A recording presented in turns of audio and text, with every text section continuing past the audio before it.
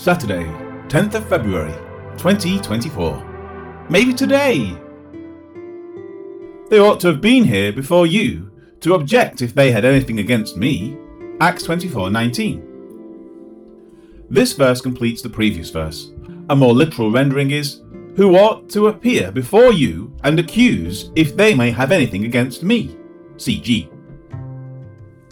The previous verse reads, in which they found me purified in the temple, not with the crowd, nor with the tumult, and who, Jews from Asia.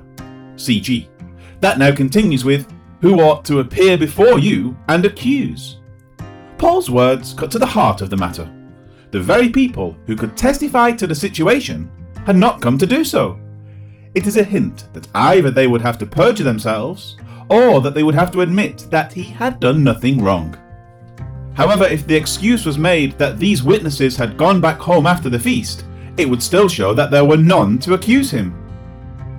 As such, any charges against him would have to be dropped for lack of evidence. As for any others who would testify, it would be hearsay, not first-hand witness. The logical end of his words is that the charges were unsound and should be dismissed. He finishes the thought with, if they may have anything against me. The obvious meaning is that there were no valid accusations, and thus the charges were invalid. This was a religious matter that had nothing to do with Rome. And more, it was Paul who was wronged simply because of his interpretation of the law and the prophets.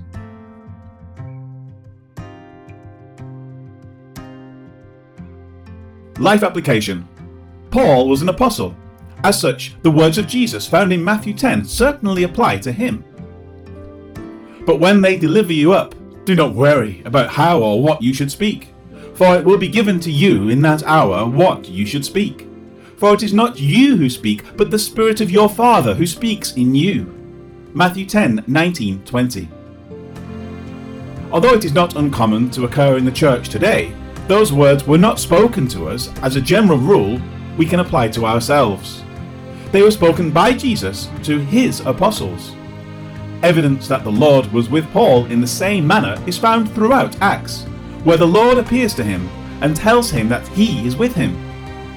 As this is so, and as those words of Matthew 10 do not apply to us today, it is the best policy not to speak out of turn. If we have a legal matter, it is a sound strategy for us to hire a lawyer. The Lord wanted Paul's ministry to continue because it was a part of the unfolding actions that would lead to the compilation of his completed word. We now have that completed word, and should not expect the Lord to appear to us and tell us what to do, nor should we expect visions, dreams, or revelations of things that are not recorded in the word. Having said that, we will get out of the word just what we put into it. The more we read it, the more clarity we will be able to obtain about the mysteries God has tucked away in it. New insights, types, and pictures are found every day by people who study and evaluate the Word. It is truly an inexhaustible Word, so filled with wisdom that we will be searching it out and finding new insights until the day the Lord takes us home. So be sure to get into the Word and read it daily. You'll be blessed as you do. Lord God Almighty, how wonderful it is to read your Word, come to something we don't understand, and then take the time to read commentaries or try to work through it until we find a resolution to our questions.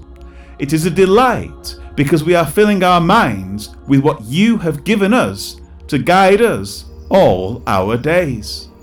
Thank you for this wonderful treasure, your superior word. Amen.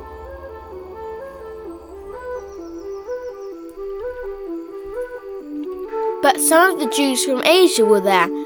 They should be here, standing before you. If I have really done anything wrong, they are the ones who should accuse me. Acts 24 verse 19.